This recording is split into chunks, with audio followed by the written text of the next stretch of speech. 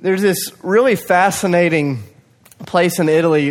When Sydney and I were there a couple of years ago, I wanted to go see it, but we didn't have time to get there. It's been something that's been on my radar for a long time. It's this old bell tower called the Leaning Tower of Pisa. Have any of you guys ever been to the Leaning Tower of Pisa? Just a few of you. Did you take that picture where you were like holding it up? You know what I'm talking about? The Leaning Tower of Pisa is just this really fascinating place. If you've never seen it or never been there, it's this 8-story tower. It was built about 1,000 years ago. And they built this tower. It's about 150 feet tall. And what makes it so unique is the fact that it's leaning nearly 7 degrees to the right. So if you're standing on level ground and you look at it, it looks like it's getting ready to fall over. But it's the story behind the Leaning Tower of Pisa that I've always found so fascinating. They started building it about 1,000 years ago. A group of architects and builders came together, and they spent 5 years laying the foundation. Spent 5 years like digging the trench, like laying the hand-cut stones, doing everything that they did. They got to the end of the 5 years, and they realized that the foundation they had just finished laying had 3 major flaws. The stones they had used were too small for a structure that size. The base that they had built was too narrow for a tower that was going to be that tall. And the land that they had picked to put the tower on had not settled enough to support the weight of a tower that would be that heavy. And so they had just spent 5 years, all this money, all these resources, and 4 or 5 dudes who were in charge, they get together in a room and they said, what are we going to do about it? They said, do you want to scrap the last 5 years of work and redo this, or is there something that we could come up with to fix it? And apparently they had been drinking all night, because one of them comes up with this idea. He says, what if we just re-engineer the next 8 floors? He said, instead of redoing the foundation, what if we make one side of each floor a little taller than the other side, and by the time we get to the top, you'll never notice that it's leaning. They spent 172 years building the next 8 floors, and how did it turn out? Completely crooked, right? The decision that those 4 or 5 men made affected the next 3 generations of builders as they built something that ultimately would still look terrible. And then for the next 20 generations, the next 1,000 years, they've spent money every year trying to figure out how to keep it from falling over. And I was listening to this story, and I've seen the Leaning Tower, and I go, how absurd is this? Like, how crazy that a couple of guys would build a foundation, they would realize it's faulty, they'd spend the next 172 years, the next 3 generations, trying to just correct the facade so no one else would notice it was crooked, and then spend the next 20 generations holding it up. I go, who does that sort of thing? I went, Christians. It's the church, right? Have you ever noticed our propensity to do this as the people of God? We'll miss little aspects of what God intended for us when we begin to lay faulty foundations instead of just raising our hand and saying, guys, we really screwed this one up. What do? When we get the next 3 generations to help us build on the foundation that we laid, which is crooked, and then we spend the next 20 generations holding up something that was never designed to stand. And we do this all the time, don't we? And this is what I want us to do for the next 6 weeks.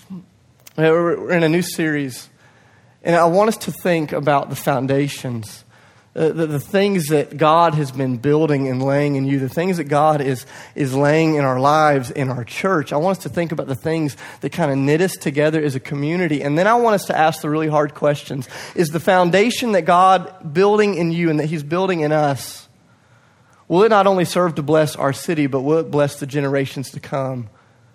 Or will we be a part of a faith that is crooked on the outside and difficult to deal with for generation after generation after generation? So this morning, we're going to look at the first one, this first huge idea, this first kind of belief that unifies us as a church body. And it's this idea that God is a good and perfect Father. It's the idea that God is a good and perfect Father. We're going to start in Matthew chapter 6. We're going to start in verse 5. I just want to read through this, and we're going to kind of come back and break it down verse by verse this morning.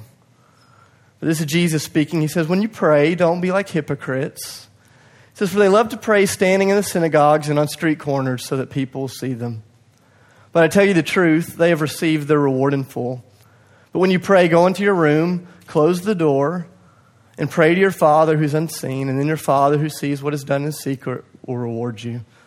And when you pray, don't keep on babbling like pagans, for they think that they'll be heard because of their many words. Do not be like them, for your Father knows exactly what you need before you ask him. So when you pray, pray like this: Our Father in heaven, hallowed be your name. Your kingdom come and your will be done on earth as it is in heaven. Give us this day our daily bread, and forgive us our debts as we have forgiven our debtors. And lead us not into temptation, but deliver us from the evil one. So I love this. Jesus is in a crowd, a lot like the crowd that's in this room.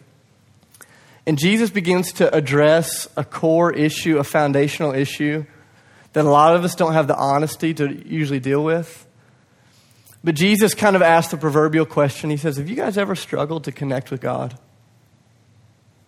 And I won't make you raise your hand, but I'll just go first. I don't know how many people in this room, but I just want to tell you, there have been so many months and seasons and years of my life where I've really found it tough to connect with God. Have you guys ever felt that before? Have you ever found it like challenging? Pretend you're not in church for a minute. Just have you found it challenging to have a relationship with a God that you can't see and touch and like go to the movies with, you know? Because when we think about connecting with someone or something, we think about all of the things that you and I can do with each other. And yet, isn't it true that so many times those things become increasingly difficult with a God we can't see? Here's what's cool is Jesus looks out at the crowd and he says that tension you feel in regards to connecting with God is not a new struggle. He says people have been doing it for all of time. And he says, and they usually try to connect with God in one of two ways. He says they try to connect with him through religion, or they try to connect with him through the ways of the world, and either one of those will let you down. And so this is what Jesus is talking about in verse 5. He says some people pray like hypocrites. And when you think of the word hypocrite, you probably think of religious people. That's what we think of. But when Jesus used the word hypocrite, it was their word for actors. And so Jesus says, have you ever seen the people that stand on the stage? Have you ever seen the people that are on a screen and everyone in the audience knows that they're really not that person, but they're playing a part, right? He says that's the whole fabric of their life. They pretend to be someone they're not. They pretend to do something they don't really do. And the audience sits around and enjoys it. And Jesus said this is a real temptation when you feel this tension and of not being able to connect with God as you turn to religion. He says, and so many times when you turn to religion, we become like actors. And he says, here's what actors do. Actors come into church. They sing songs. They pray prayers at dinner. They do traditions with family. But when they're alone, they know that they don't know God. I don't know if you guys have ever felt that. Man, I have. Have you guys ever been completely alone and just thought about God and really gone, man, do I know him? And there have been like long seasons in my life where I've been there. And Jesus says, don't give in and become an actor and just play the game. And he says, and also don't be like your pagan friends, your worldly friends, who will try everything they know how to try in order to connect with God. He says, they'll say a lot of things, they'll do a lot of things, they'll try a lot of fads. They'll do. And he says, at the end of the day, religious people and pagan people still don't know their heavenly Father. And Jesus is going to say, if you want to connect with God, he says, here's how you connect with God. And he begins to pray this prayer.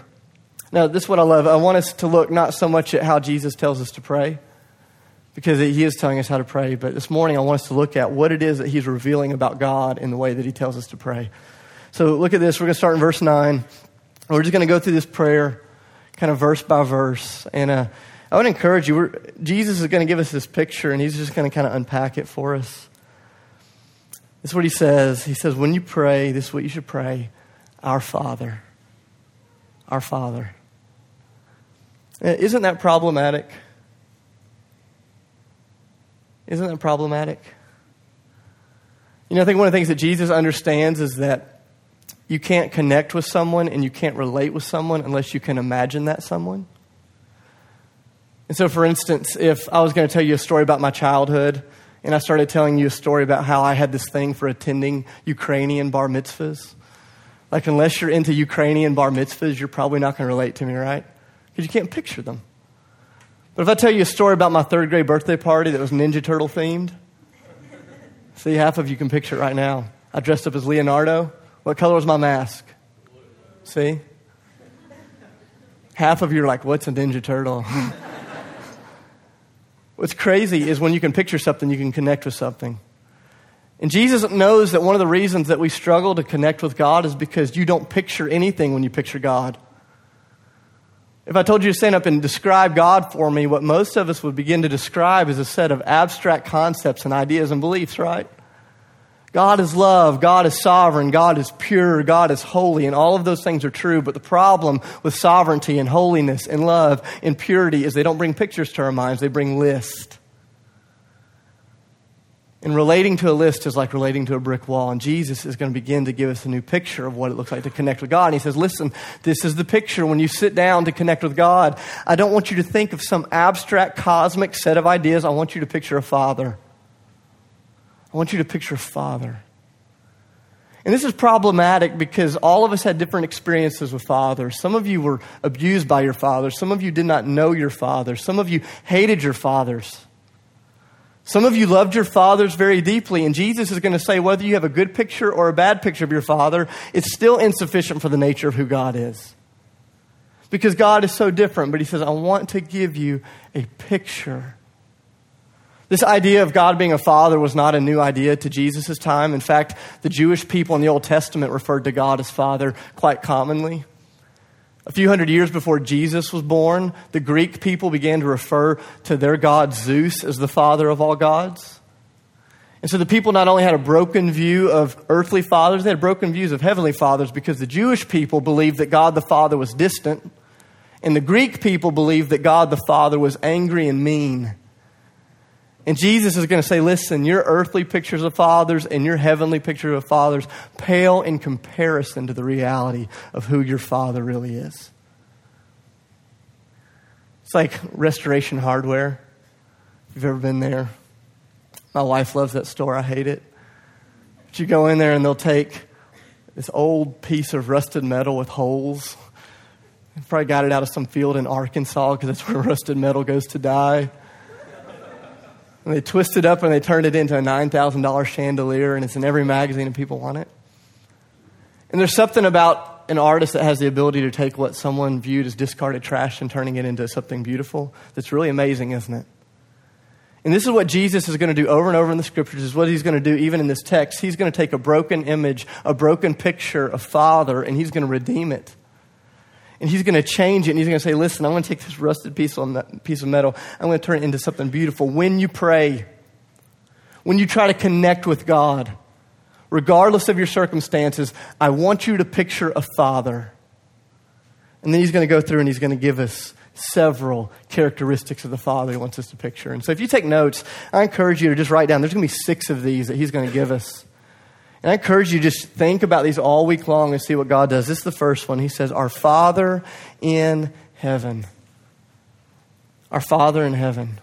The word I want you to write down first is your Father, your heavenly Father is near. He's near. See, when we read the word heaven there that Jesus uses, we tend to think of somewhere distant. When we think of heaven, we think of somewhere that's otherworldly, kind of like we think of Mars. So even when we think about the story of Jesus raising from the grave and ascending to heaven, we think about Jesus doing what? Think about him leaving. The Jewish people did not picture heaven the way that you and I picture heaven. They viewed it not so much as a place you went, they viewed it as a dimension you stepped into.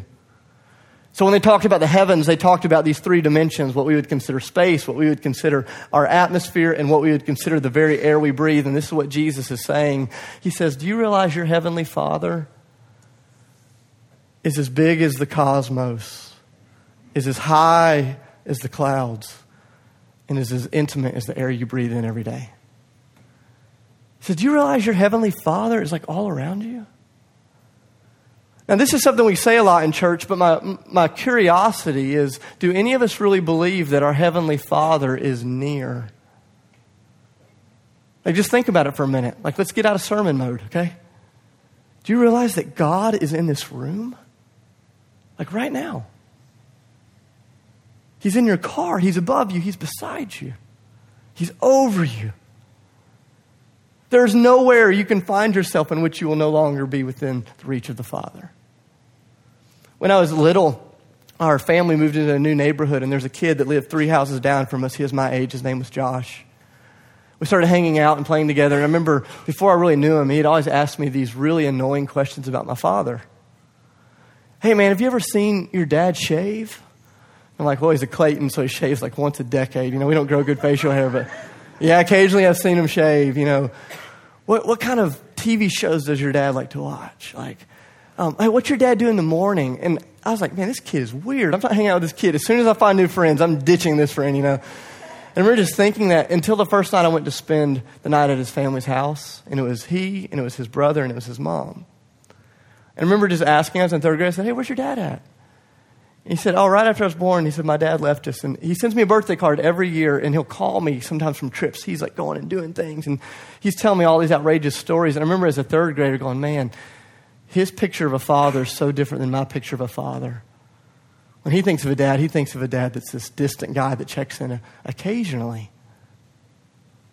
I think if we're honest with ourselves, most of us, even Christians in this room, the foundation that you've built your faith upon is upon a father who is only around every other weekend and occasionally on holidays. You picture a heavenly father that you can send correspondence to, and if you're lucky, he'll respond. And Jesus says, no, if you want to connect with God, here's what you've got to picture. He is so unbelievably close. He is near to you. He's near. And he keeps going. Look at the prayer, verse 9. He says, our Father in the heavens, hallowed be your name. Don't you love the word hallowed? I remember being a kid, I was like, what in the heck does that mean? Is that haunted? I thought it was, apparently it's the opposite of haunted. Someone said it means holy. And I thought, what does holy mean? And they said it means set apart. And I thought, well, what does set apart mean? Here's what Jesus is saying. He says, do you realize your Father is not only close to you, but your Father, this is the second thing he shows us, your Father is different from anything or anyone you ever encounter. His love, his power, his strength, his majesty, his joy, his abilities, everything about God the Father is uniquely different than anyone or anything you can ever imagine. I just want you right now, just play along with me. Close your eyes. Like right now, close your eyes. I want you to picture someone in your mind that you consider to be the most loving, wonderful person you know. You can't picture me. Picture somebody else. You know what's crazy is no matter who you pictured, if you compared them to the greatness and the holiness and the wonderful love of God, they'd look like Adolf Hitler. Jesus says, I'm giving you a metaphor. I'm giving you a picture of God as Father. He goes, but you need to understand that there is no one or nothing that even is close to matching him in his beauty and his goodness. He goes, your Father is near. He goes, your Father is different. He keeps going. Look at verse 10. He says, your Father is king. He says, your kingdom come, your will be done on earth as it is in heaven. Who has a kingdom? A king, right? And I love this. You can almost see Jesus looking out at the crowd and he says, do you guys have any idea who your heavenly Father is? Isn't it true that when your Father has power, your perception of what is possible in the present and in the future is instantly changed? So I remember reading a story a few months ago about Barack Obama, his family. They were on vacation and his daughters wanted to go to this mall to go shopping, and they shut down the entire mall so Barack Obama, his wife, and 2 daughters could go shopping. Can you imagine how crazy that would be if your dad was president? Like you could go to Shoney's and they'd shut it down. All you could eat eggs, tater tots, just like crazy. How awesome would that be, The sky's the limit. It's what I love, though. When your dad has power, it changes your perception of what's possible now and what's possible later. I remember a few years ago when they remade the movie Karate Kid. I loved listening to Will Smith talk about it. He had told the story about how he was sitting on his couch with his son watching TV when the old Karate Kid came on, and his son loved the movie. And so his thought was, why don't I go out and hire someone to rewrite the movie? And what if I front the cash to produce the movie? And what if I hire my son to be the lead actor in the movie? And I went, man, what changes when your dad is Will Smith and you want to be Karate Kid? I go, man, I told my dad I like Karate Kid, and he literally signed me up for karate classes. He's like, that's all. My dad is weak. He's powerless. He's not Will Smith. Things change when your dad has power. And Jesus looks out at the audience and he looks out at us. Here's what he's saying. He's saying, guys, do you know who your Father is? He's king over all of creation, over all of the cosmos, over every situation, over every spiritual power.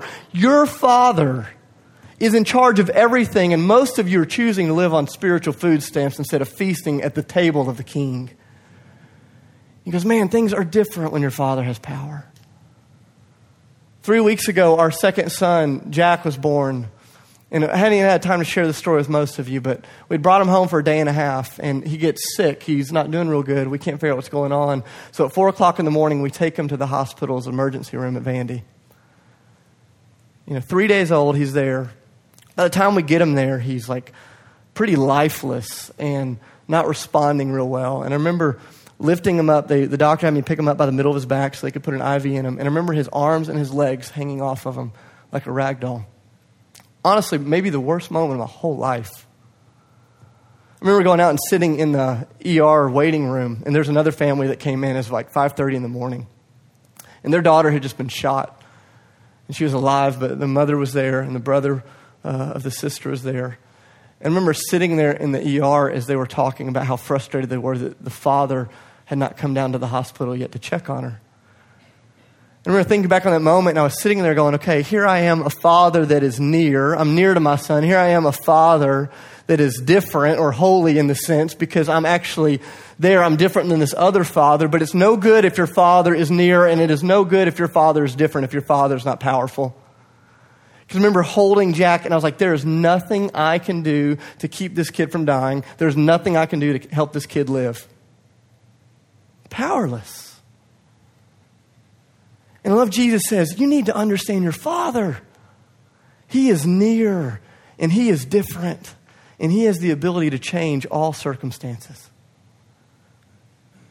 But some of you are still living in spiritual poverty because you've lost sight of the fact that your Father runs the kingdom. And He keeps going. I love this. He says, give us today our daily bread.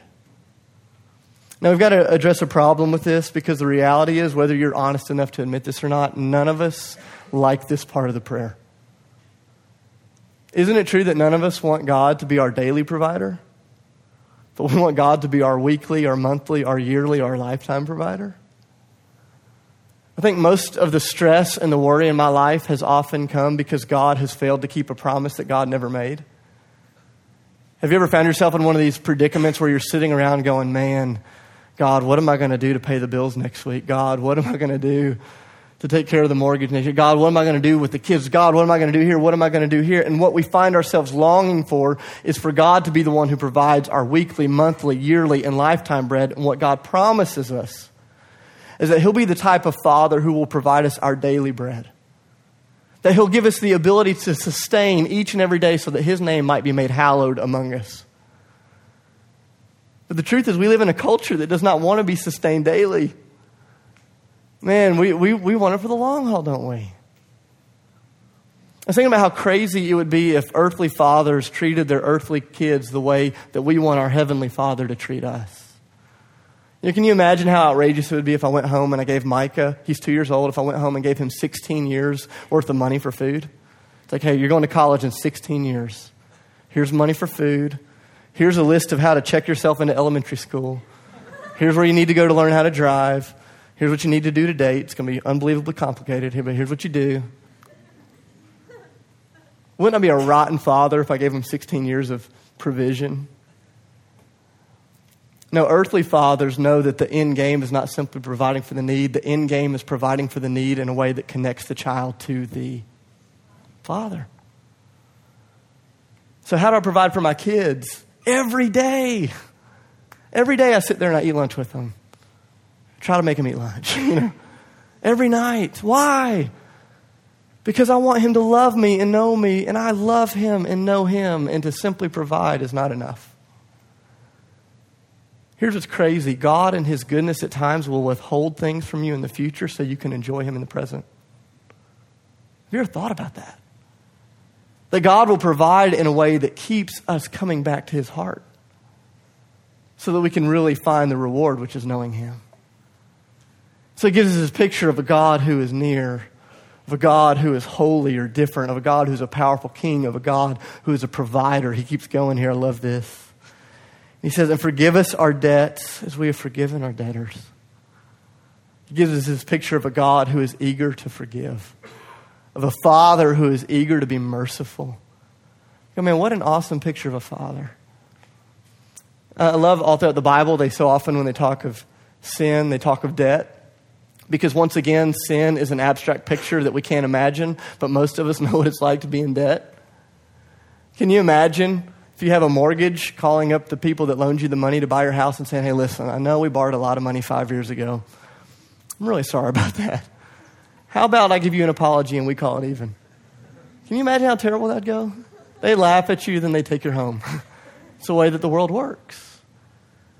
And I love this. Jesus is giving us a picture of God. He says, listen, you've heard all these things about God, and almost all of them are wrong. He says, do you realize that God is not out to get you? He's actually out to forgive you. It's a completely different picture. 2 weeks ago, I was walking down Broadway in front of Bridgestone Arena, and this guy I'd never seen, they're protesting something. I didn't know what they were protesting. Apparently, they're just protesting humans. I walk up to him, and he says, do you realize you're going to burn in hell forever because of what you've done to God? And I was like, hey, my name's Dave. Like, nice to meet you. You know, that's literally the first sentence.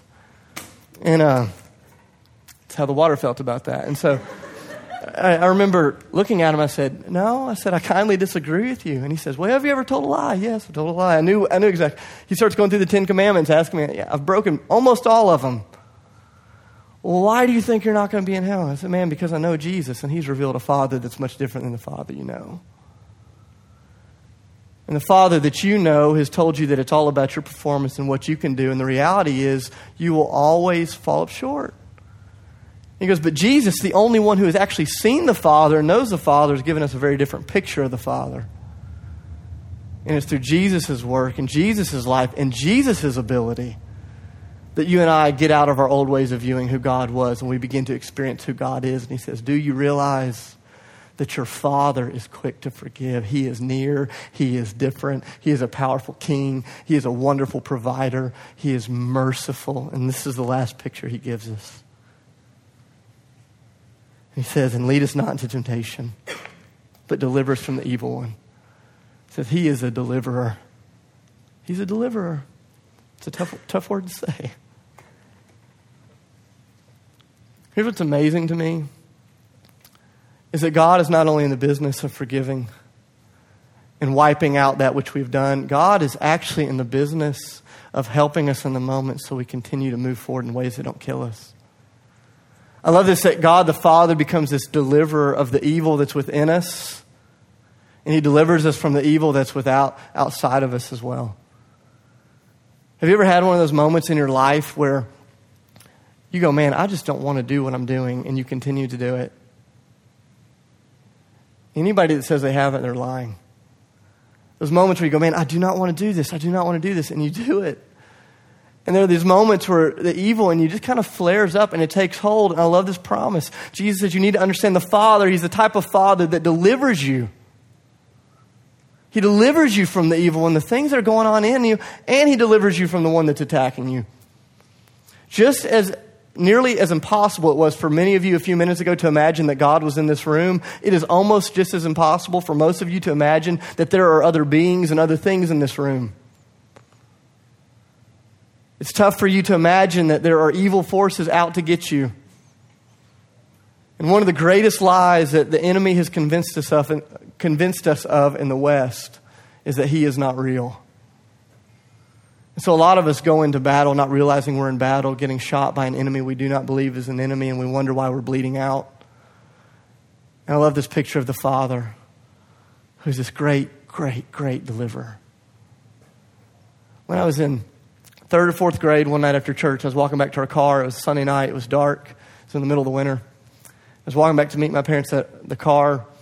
And there's this little cut through at our church between the two buildings. It was kind of an alley. I don't want to give you the wrong picture. It was not a shady, dangerous alley. It was just the place between two buildings. I remember walking through that alley, and there was a kid in our church who was a few years older than me. He looked like he was about 45. He was super tall. He's a man-child. He had a terrible life. He had been beaten and abused most of his life, and so he'd become an abuser himself. He'd become this really kind of nasty bully. And I remember walking through this alley, and he grabbed me by the shoulders and pushed me up against the wall. I still remember, it's a terrifying moment. I remember the back of my head hitting the wall as he pushed me up against the wall. And for whatever reason, I don't remember why. He just started hitting my chin like this with his hand. He was just mocking me. And remember, I was just so scared. I didn't know what was going to happen, and I just kind of reacted, and I kicked the guy in the shin. It was like the worst possible move ever. And I remember he got so angry. I'll never forget, he just lifted up his hand, and he raised back to punch me. And right about the time he was about to hit me, my dad was coming through the alley as well, cutting to our car. And this kid was big, but my dad was bigger. And he beat the... No. That would have been awesome. But my dad showed him mercy. But he did deliver me. He delivered me. And I go, some of us are just living with this false view of a father. Some of us are living with a false foundation of who God is. And so as the tower that we continue to build our faith on gets kind of crooked in some areas, and we find ourselves holding up theologies that were never meant to stand. And Jesus says, if you want to connect with God, he says, don't try to do it the way religious people do it. Don't try to do it the way that the world does it. He says, do it the way that kids talk to parents. And understand that he is near, that he is holy, that he is king, that he is provider, that he is merciful, and that he's deliverer. He goes, and everything begins to change. And this is the picture that I want us to dwell on. I'll end here. Because I go, man, if Jesus is telling us the truth, which I think he is, and if this is the correct picture of God, I think it has 3 gigantic implications for us as a church and you as an individual. If this is true, if God is really this type of father, first, it changes the way that you and I view our life. If this is our Father, isn't it true that you have nothing in the world to be terrified of?